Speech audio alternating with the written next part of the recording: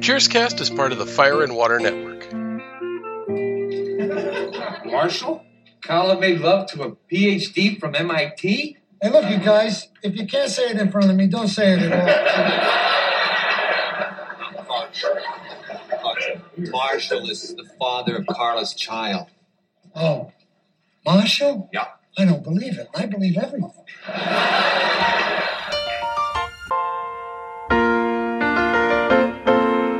Making your way in the world today takes everything you've got. Taking a break from all your worries sure would help a lot.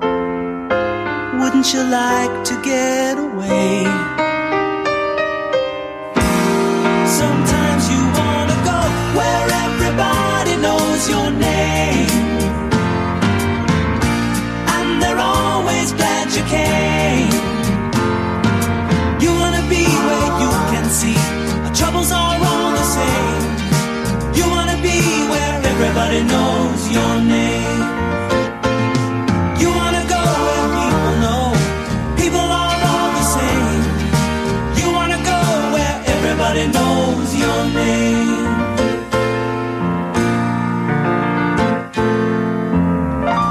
Hello and welcome back to Cheerscast, the podcast where everybody knows your name. I'm Ryan Daly, and joining me this episode is the host of Pop Culture Affidavit, as well as In Country, a podcast dedicated to Marvel's war comic, The Nam, and Required Reading with Tom and Stella. Ladies and gentlemen, please welcome Mr. Tom Panarese. What's up, Tom?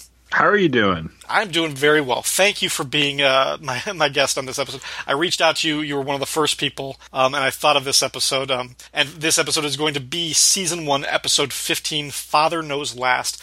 But before we get into that, your first time on the show, you have to answer the question, what is your Cheers story? How and when did you first get into the show? I was trying to think about this because I was trying to think about when I first watched it and in what circumstances. And I would say, I don't know what year, but I know I probably first started watching it when it was rerun on WPIX in the New York area in the late 80s into the early 90s, because for a while they would rerun the show always at 11 o'clock after the news. So if I was up that late, especially in the summer, I would watch it. But for a while they would run it at 7 o'clock after their barrage of like Full House, Family Matters, Charles in Charge, Happy Days, whatever they were running. And then before either a Yankees game, sometimes they would have the early news or a movie or whatever.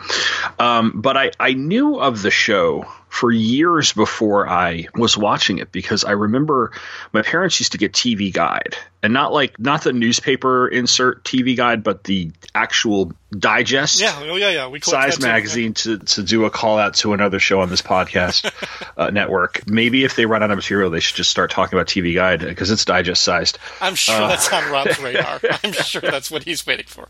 Anyway, so we got TV Guide, and TV Guide would run, especially in the mid-'80s, would run the occasional episode about Cheers.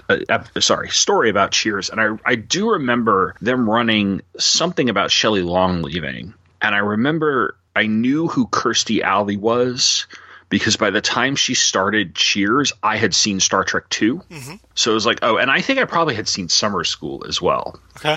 Because my crush on Kirstie Alley comes directly from the movie Summer School. She's so smoking hot in that movie. Anyway, when I started watching it first run, which was probably in its last like maybe 3 or 4 seasons, I was watching mainly the Rebecca era, and I was getting the Diane stuff through reruns on Channel 11. I had on tape for years, and I think it eventually got taped over, the 200th episode, which, if you remember, I know you're a while off from that, but if you remember, it wasn't even an episode. It was like a panel and a clip show. It was actually pretty ahead of its time, considering how now you have like the Paley Center and various Comic-Cons will have these panels that we watch as like extra features on DVDs and things like that. Right. But like they had that panel with the whole cast, and it was hosted by John McLaughlin from the you know. That's my memory of John McLaughlin or the Dana Carvey sketches. Yeah. But I would watch that over and over and over again, mainly not for the whole inside scoop on Cheers, but for all the clips, you know, because I'm a sucker for a clip show of a show that I've watched for a while. And then I just remember watching it first run, probably from around then all the way on to the end of its run, especially in the last season where they were hyping it up like crazy, because it was, even on its way out, it was one of the biggest rated shows on TV. And I know NBC was hoping that it would pull like MASH finale numbers, and I think it did rank pretty high. And I remember, and then I remember, I think the very next year they put like Seinfeld in its time slot, and Seinfeld was like the biggest show for a while. So it took a while for NBC to stop dominating Thursday nights, but yeah, so that's kind of my whole kind of history with the show. I came in a little late, but I caught up by syndicated reruns, which is the 80s TV, 90s TV equivalent of diving into the back issue bins. Yeah, exactly. Mine is similar. I mean, because of how young I was when the show was born, like I knew I watched it with my family, but the first time when I started picking up on it and queuing into it and really being invested in the story and the characters was probably around season 7 or definitely season 8, which was, Rebecca had been on the show for a couple of years at that point. But at the same time, by then they started doing the repeats in syndication. And I think it was probably in WGN, which was a Chicago affiliate, that was showing the reruns either at night or around dinner time or something like that. So, and I think we also taped the 200th episode, because I remember watching that, because for a while that was where I could see clips from older episodes. Yeah, because when I wasn't catching like the syndicated ones, I wasn't seeing Diane a lot, so I could see clips of Diane episodes from the 200th episode clip show. So that was really interesting. So yeah. All right, well, let us get into this episode again. Season 1, episode 15, Father Knows Last. This episode, just like the previous episode, was written by Heidi Perlman, the sister of Rhea Perlman, who plays Carla. It was directed by James Burrows. The original air date was Thursday, January 13th, 1983. Carla is pregnant with her 5th child, and the father is Marshall, the professor from MIT.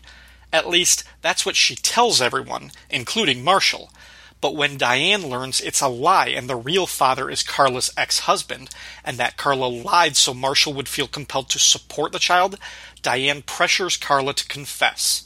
Eventually, guilt gets the better of Carla and she tells Marshall the truth. He promptly dumps her, but the rest of the Cheers gang put together a collection to help Carla financially, and she leaves with the whole bar singing You'll Never Walk Alone from the Rodgers and Hammerstein musical Carousel. So, Tom, what did you think of this episode? I was pleasantly surprised. Now, I will admit, I have not watched an episode of Cheers all the way through in quite a long time. And I haven't watched an episode from the first season in a long time as well.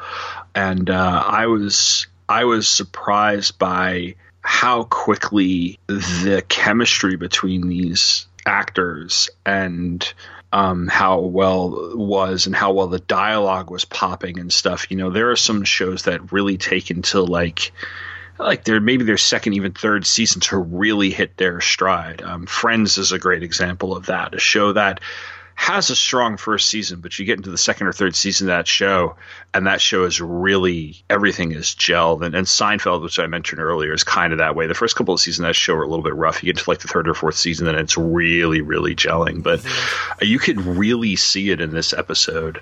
And something I noticed after I finished the episode for the first time, that I ended up rewatching it last night, was that this entire episode, I'm pretty sure, takes place in real time. It's not a bottle episode in that there are 2 quick set changes, because there's a scene in the pool room and there's a scene in Sam's office, but everybody's wearing the same outfit through the entire episode, and it begins. I even think the gag in the beginning, the pre-credit, the cold open gag, takes place in the same day. I think it takes place over the course of the same day or the same shift or so, because nobody changes clothes. Everything is just within that. So, and I was like, oh, that, and you don't even notice it's not done as a gimmick. It's just done as like one almost like long scene. And a lot of it I noticed happens kind of organically.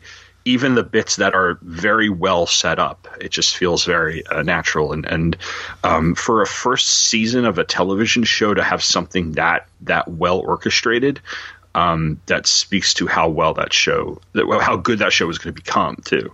Yeah, the writing, absolutely. And you're right, because even like the commercial break between acts 1 and 2, it's not a cliffhanger, but like it picks up immediately after that. Like it's a gag, and it starts right away. You're right. Like it feels like, it's a 22-minute episode. It feels like the episode takes place over the course of 22 to 25 minutes. Yeah. Yeah. Yeah. I like them. I was noticing a couple of things that some of the notes I wrote down. There's at the very opening of the show, there's a bit with it's a stupid little bit about Sam's black book, right? But there's natural movement throughout this show. Like I think Diane's giving him crap, because that's what Diane does. But she's like filling pretzel bowls the whole time, and like Sam, every once in a while, you see Sam drinking, and he would do this throughout the entire run of the show. Like he's always drinking bottled water or seltzer or something, and then of course like little things like Nora's always drinking beer and stuff. But there's a natural placement of things in and around the bar that doesn't feel out of place. So they have the actors doing something while they are talking to one another. And I think that adds to kind of the naturalness of what is essentially a sitcom, which are always so sort of artificial in some way. Right. And it's one of those things, I mean, in a lot of ways, you can see how the show feels like it was written like a play. Like each episode is a mini play.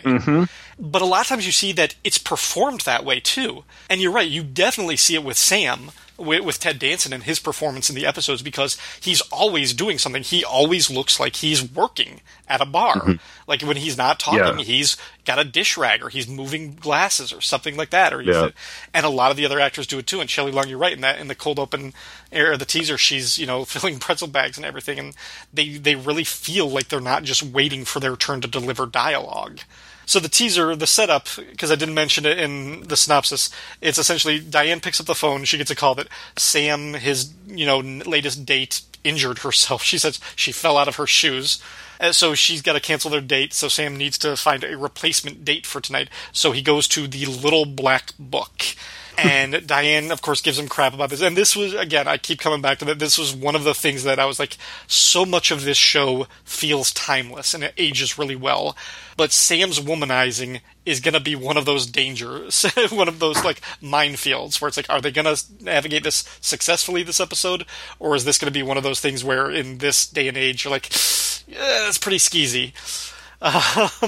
But I think it works this time. And I think because when he pulls out the Black Book and Norman Cliff makes such a big deal about it, that I think the fact that Diane gives him crap about it so much, and that helps kind of make it feel like he's, I think Sam always comes across as a good guy, whereas like Dan Fielding from Night Court, John Larroquette's character, like they're both womanizers, but Dan is a scumbag. And it's hard to watch him in a modern context. Like I've gone back and I've watched Night Court.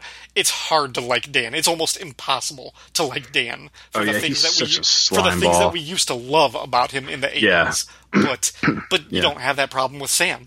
It's well, and what's amazing, and maybe this is just with 35 years of hindsight of watching the character. I watched The Good Place, and watching Ted Danson as a totally different character on that speaks to like how well maybe it's how he's evolved as an actor, his versatility as an actor, but like how well he played into that role.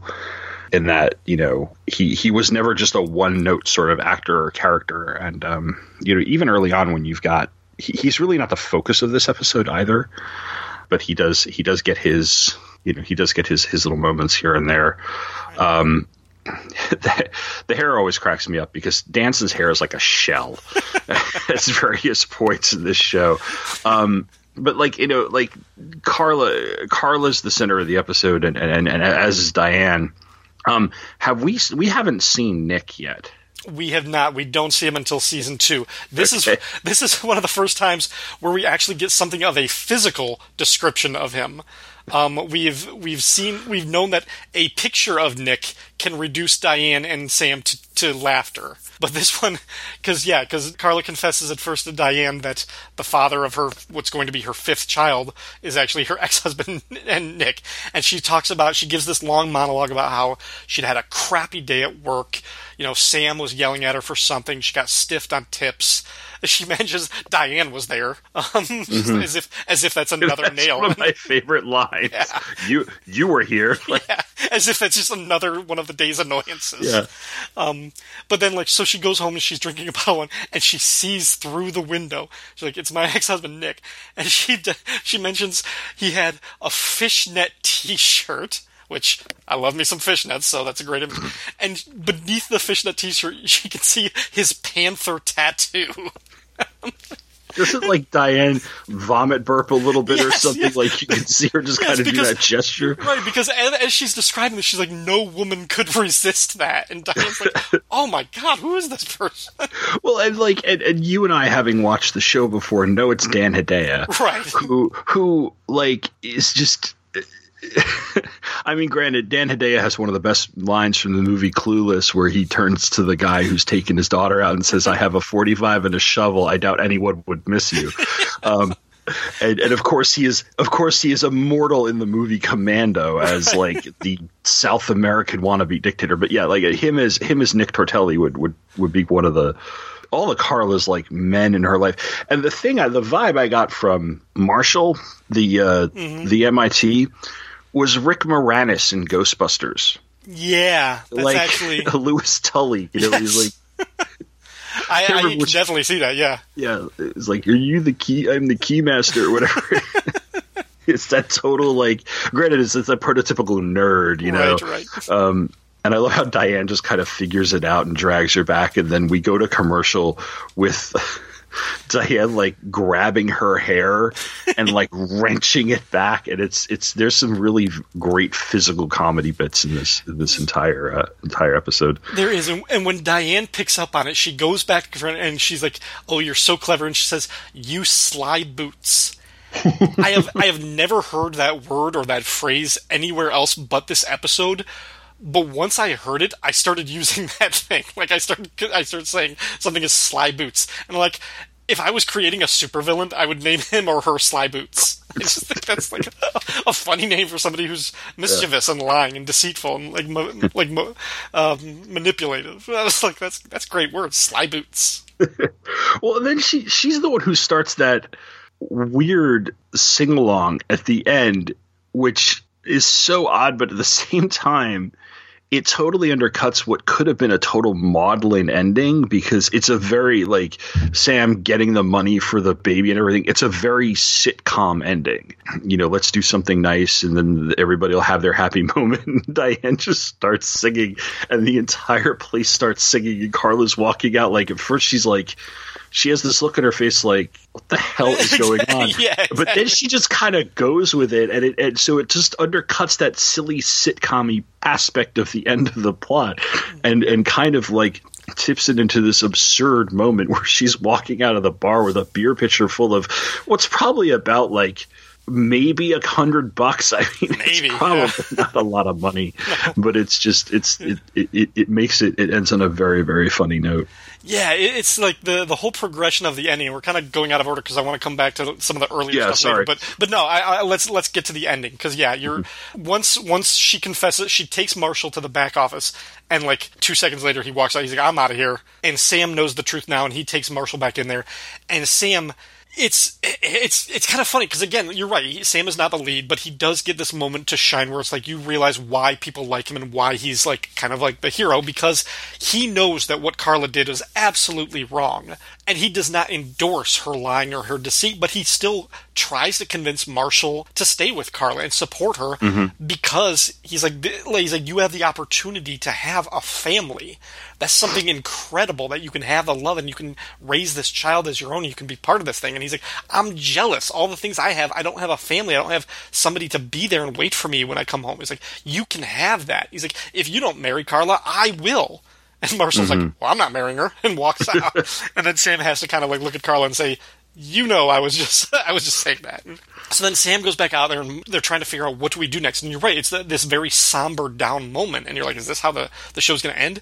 And Norm actually has a joke in the sequence that I almost had as one of my my home run, my funniest gag in this moment. Except it's a weird thing because the joke isn't met with the laughter that I think it warrants, and I think it's because it's such a somber moment that they're like, it's not something not a time that you should laugh, but he's like talking about how, like, you know, Carla, something, he's trying to be uplifting, and then he just kind of casually tells Sam, like, as he's flipping through, like, the bowl of peanuts, he's like, do you have any more of those, like, goldfishy crackers things? And Sam's like, we don't have goldfishy crackers. Norm's like, really? What did I just eat? He just starts looking in the bowl, yeah. like.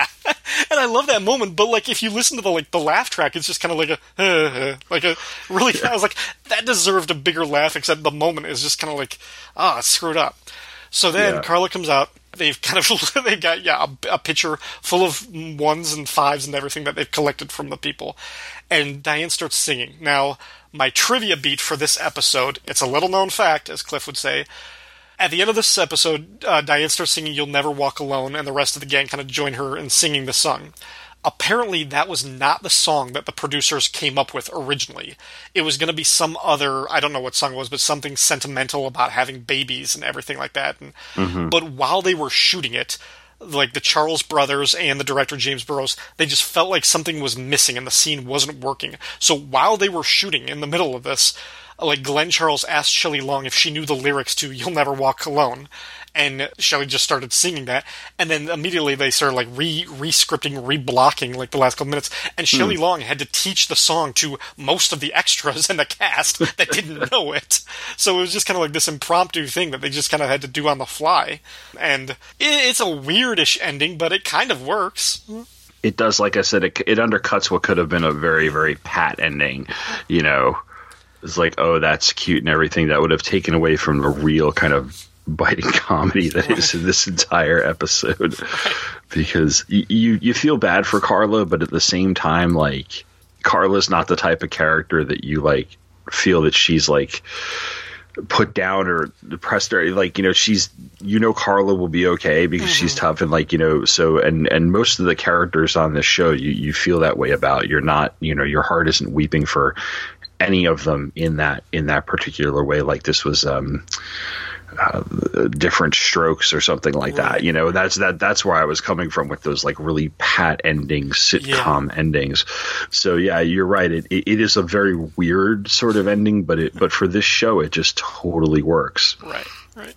And it's like, I'll be like, whenever I get to this episode, like during a rewatch or something, I always kind of have to like cross my fingers and like remember, because when it comes to episodes that center around Carla, I'm very hit or miss. It's very hit or miss with me. And Carla is an amazing character, but she's an amazing supporting character. Yeah. When they come to episodes where she is like the leader, she's instrumental to the plot, they can be awesome, especially like if it involves Nick and stuff like that, or Eddie or something. But there's also a few episodes where I'm like, and sometimes I just don't think she works as the dramatic lead of the show. That is true. This one, I think it's okay. I think she's pretty good as the lead of this one. I don't think it's too bad. And I do think Shelley Long does a lot of the heavy lifting in their scene together. But I also think like by this point, Carla, the writers kind of like know Carla, and they know like the acidic like way to play her, and she's not as like, she's not a harpy like she was in like episode 3 or something like that. Yeah. And they've set her up with a scheme that is destined to fail. It's a classic plot. It's not, it's convoluted, but it's not so convoluted that like you can't picture it actually not working, but happening. You know, that she kind of slept with this guy after like she knew she was pregnant with Nick's baby. Right. And so she's you know, she's trying to work this kind of con, and Diane, who isn't stupid, totally sees it. And, you know, and you're right, Shelley Long does a lot of the heavy lifting in it, but I think she needs to, because that's the type of character that Diane is. Right. You know, because she's just so, she's always crazy pretentious, but she's also just kind of like, you could tell that like as a person, Diane is trying to be compassionate toward Carla, but she is always so condescending. Yeah. And so that's why, you know, all Carla has to do is be there and just kind of spit fire, you know, as it is. So, but they work really well in that scene in the back of the pool room too. Right. Actually, and then there's the part, and let's staying in the pool room scene. There's the part where Carla starts to describe this thing that Nick can do, where he just something to the back, like the way he touches or breathes on the back of their neck that just reduces women to jelly. And Carla starts to kind of duplicate this maneuver, and Cliff happens to walk in, and it looks like Carla and Shelley Long are about to kiss or something, and he's like, hey, I understand, I'm an 80s kind of guy or whatever. And it's just kind of weird the way they play it off, and then Carla does this thing to Cliff. He's like, I don't feel anything, and he starts leaving. He's like, hey, if you want a twa for that menage, I'll be at the bar. And of course, trying to play cool. And then later on, Norm comes in, he's like, what did you do to Cliff? We had to pull him off the wooden Indian. And then the next time you see him, he's hyperventilating at the bar, covered in sweat. And Coach has the beer going, beer, Norm, sip, beer, sip. Yeah. It's good. But it's kind of like that. I was trying to say, I was like, does this scene work? I was like, yeah, this scene kind of works. It does work. Yeah.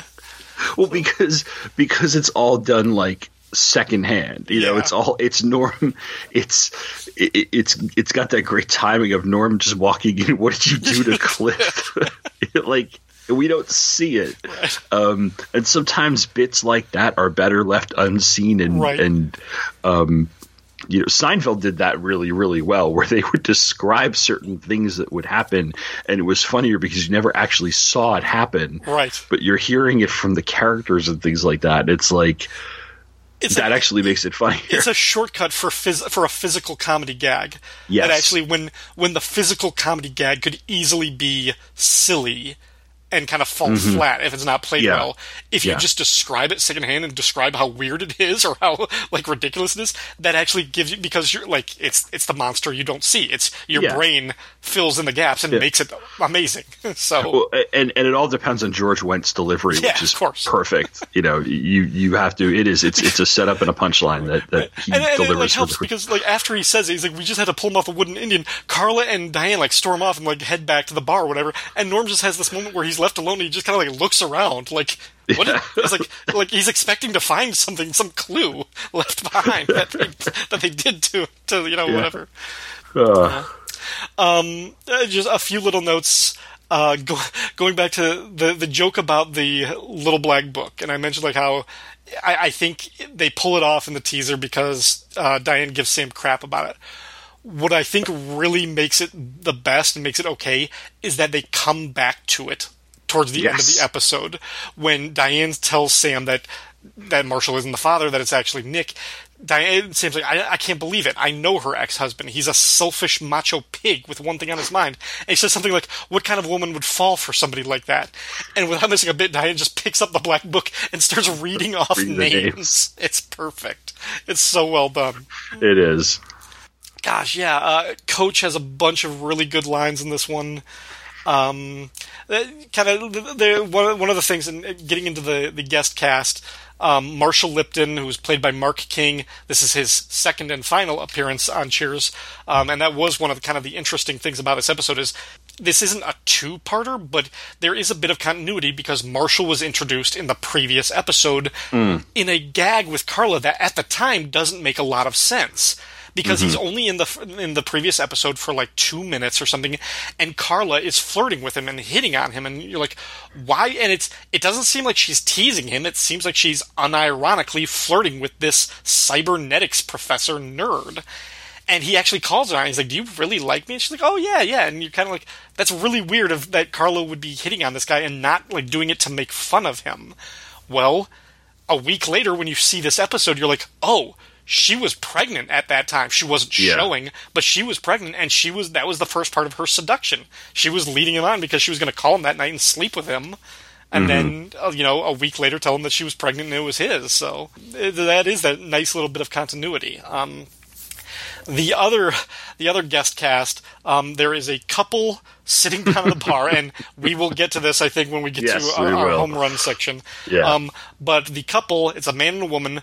The woman, Mary, is played by Mary Ellen Trainor, who I refer to as the woman from the 80s.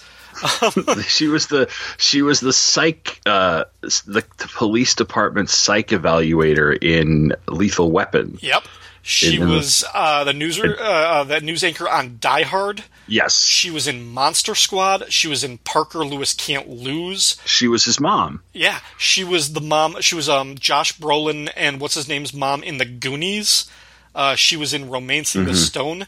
But this was actually her first credit, if you go on IMDb. I looked it up. Yeah, I was like, oh, wow. And she is just playing. And then her date, her husband or boyfriend or something, named Tom, is played by Herb Mitchell, who also appeared in a ton of TV shows. Everything from MASH, and that's for Rob.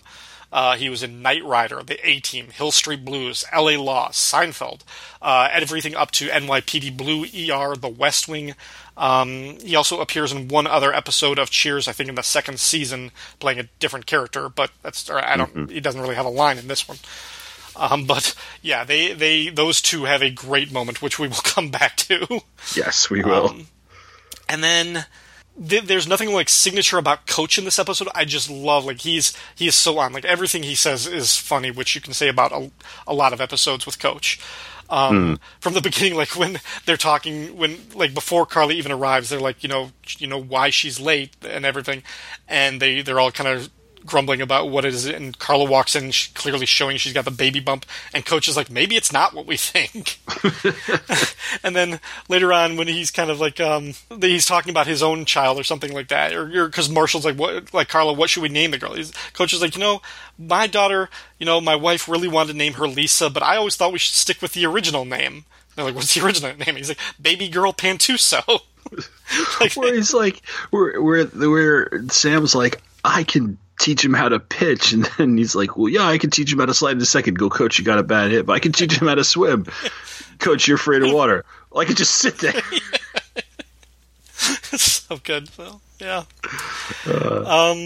God, yeah. I think we gotta move on and get to the home run section. So yes. Really quick for our superlatives, Norm's tab. Again, you're right. Like, this is kind of a condensed time, and we don't see Norm a lot. So I think he only had.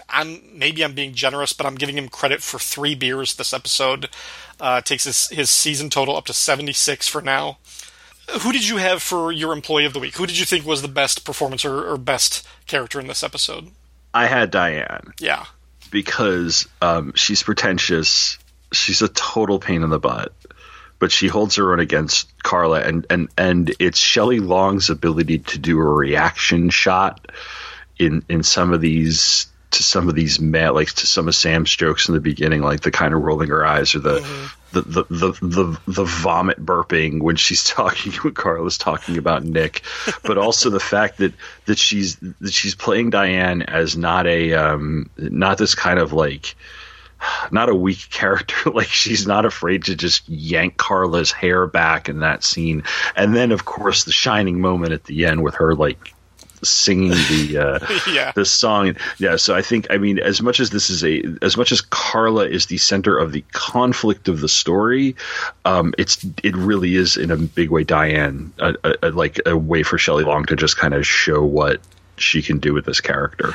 She's instigating it. She's the one who's putting Carla into like crisis and pushing her towards like these. That's what Diane does. Yeah, that is actually her function. A lot of times, that's what she does. So, I completely agree. I co-signed everything you just said. Diane was mine, sort of by default. I really think this was a strong episode for Coach and Norm, just because everything they said I thought was great. But the total, the cumulative, like how much they actually said, I was like, it doesn't really compare to what you get from the others. Honorable mention to Norm's Vera, the one Vera joke where he's like, I can't, Coach. Oh, I'm sorry, Norm. No, I just look at Vera. I just can't. Yeah. We're just talking about having kids. Yes, that was my runner-up for my home run, too. He's like, Coach is like, why didn't you ever have kids? I was like, I can't. He's like, oh, I'm sorry. He's like, no, I look at Vera. I just can't. It's so good. That was almost my runner-up, but... yeah, I think we're both in the best moment. And again, like, similar to the very pilot episode, the funniest gag is given to a guest star. It's not one of the regular jokes, but this was the thing that I thought of this joke, and I was like, I think Tom would get a kick out of this episode. That's why I wanted you on my guest. But the setup for it is once Diane knows the truth and Carla's like, I'm not going to say anything. I'm not going to tell him. He's going to support me. Diane starts telling Carla about the Telltale Heart, the short story by Edgar Allan Poe. Yeah. And Carla picks up her tray and she's serving drinks to this table with our guest stars, Tom and Mary, Mary played by Mary Ellen Trainor, and she's just giving them their glasses. And as Diane is describing the plot of the Telltale Heart and this boy who murders an older man, and after the death, he can still hear the heart beating. Ba-boom, Ba-boom. ba-boom, Ba-boom. and she just keeps on describing the story. As she's doing this, you're supposed to be watching Carla kind of internalize this and trying to shut this out. But if you watch Mary Ellen Trainor, you see her start to get uncomfortable. You see her start to kind of rub her neck, and obviously this isn't a thing. But as Diane just keeps going, ba-boom, ba-boom, you're waiting for Carla to react until just out of nowhere, this strange woman who we've never seen before just stands up and goes, all right, I can't take it anymore. Tom, I've been cheating on you. And she turns to Diane, she says, I'm sorry, and she storms out. And you could kind of see it coming, but even then, it's so brilliant. Because later on, what Diane was hoping would happen with Carla happens. Because she's like, Diane, stop her with the babooms, and Sam's like, Diane's in the back. Like, what are you talking about? Yeah, it's getting to her. So yeah, the whole thing ended up working, but there's the delayed reaction. Oh, it's so great. But in the meantime, just this explosion from this total guest cast who has no other line. She's just like, all right, I'm sorry. Tom, I've been cheating on you. And she leaves. And the whole bar is just stunned, stupid. Like, what did we just see? And you see Diane feeling like, almost kind of crushed. Like, this is like collateral damage. Exactly. That was not the law of unintended consequences. Exactly, and that was my favorite bit of the entire episode as well. Yeah. I knew that we were going to have the same bit because it's just like, it's brilliant. It's absolutely brilliant. And I think I would defy anybody who watches this episode not to second that one, because I think it gets the greatest reaction from the audience too. Like, the laugh track is noticeably louder for that one. It's just like, yeah. Oh, yeah. Did you have any other thoughts about this episode? No, not really. I think we covered everything. I will say, though, this is just because this is my first time on here, so I'm watching it on Netflix. And, of course, Netflix has that little rectangle that pops up and it says skip intro. And I'm like, no. Yeah, of course. No, you do not skip the theme song to Cheers. And then and this is something that bugs me about, like, when you're watching an old show, like an old Star Trek or something, and it will, if you don't do anything, automatically click to the next episode. I love the end credits of an episode of Cheers. I think it's because it used to be on, like, it always feels like the end of the night to me. And maybe it's the way the clarinet or whatever is playing, and it's just very slow, and it's just kind of very casual. And so it just it always, and maybe because I watched a lot of episodes at 11 o'clock at night, so like, I probably would go to bed after this and stuff, and and for years I might have watched Wings after Cheers back in the back in the early 90s, but for the most part it was kind of one of the last shows that was on. So it always felt like, okay, the night's over and everything. It is one of the better end of the episode credit things, because it's just the shot of the bar, that lettering and the slow theme song.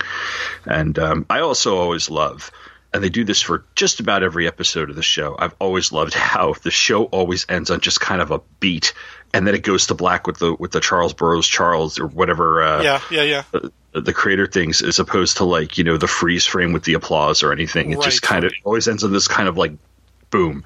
So just little things about most of the episodes of that show. But no, this was really fun, and hopefully I'll be back for other episodes. Yeah, absolutely will. I'd love talking to you about this. So yeah, you'll definitely come back. Yeah, and just getting back to that last point, I agree. There's something about, like, that final shot of the bar and the closing music. We've talked about how this show is very much like it could have been a play. It reminds me of, like, The Curtain after the show, like when the cast is filed out and the curtain goes back down, but you still kind of have that little outro feeling. It's just something about that finality, and it's really, really good. So yeah.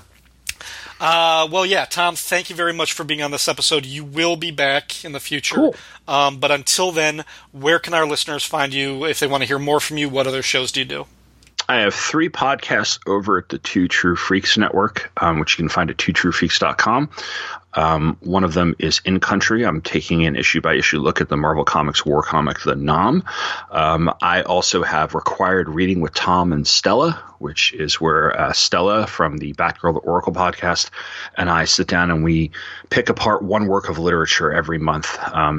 One of us chooses the work and the other one reacts, and we do this sort of a book club literary analysis type of thing.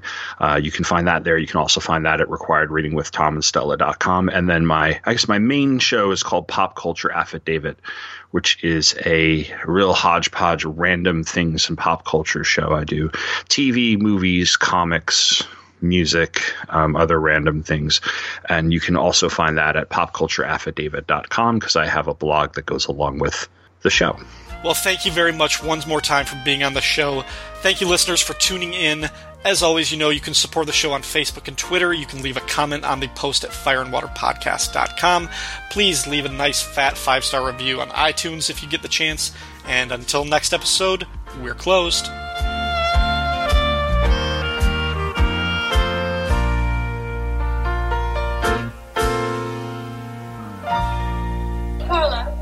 Do you know the story of the Telltale Heart? Take a leap, Whitey. I'm going to tell it to you.